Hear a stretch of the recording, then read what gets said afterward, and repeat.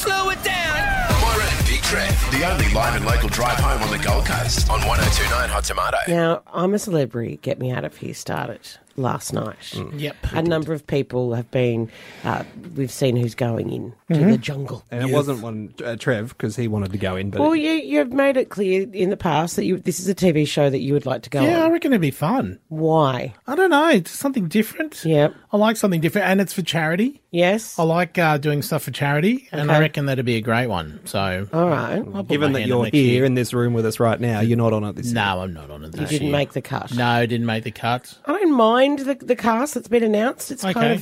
kind of interesting. Yes. Carrie Ann's in there, Yeah? which is very cool. Cack. She's in there. And Dicko. Dicko's on there as well. Also, a few other people as well. I swear there's one person, I have no idea who they are, but they're an Olympic boxer and I feel horrible. Oh, okay. But also, because they didn't tell their manager that they were in fact doing it, he's lost his contract with his manager. No. He forgot to tell him. How do you forget to tell you? I don't know. Maybe because the manager hasn't been doing their job. Well, Mainly, maybe a few many knocks to the head. possibly. Maybe. But also the fact that he kind of is now not in the country. You would think that maybe they'd have a chat about that at some stage. You think? Now, in the past, when you actually go into there, it depends on the actual sort of level or status of your celebrity factor. Means that how much you do, in fact, get paid, how much you can actually request. Obviously, management is a very good thing when it comes to this kind of stuff. Yeah. Carrie Ann clearly has a great manager. She's allowed to have makeup, which is a number of the other girls aren't. What? So this was the thing. She was allowed to have makeup. She's requested that. She said because no one needs to see this natural. There's also a bit of a joke going around that she's also got free-flowing champagne. Now, I don't think that's 100% true. But she went in there because she said she just wanted a couple of weeks off in a spa. Has she watched the show?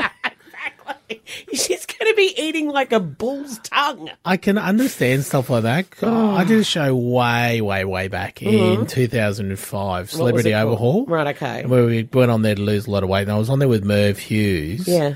And we had a person on there as well. And we had to camp out overnight. And we woke up the next day. All we had was a tent.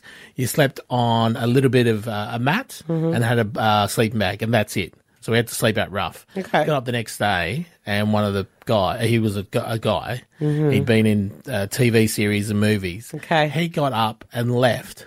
What? He goes, no, can't do this. I'm going back to the hotel. Demanded they drove him all the way back to our hotels.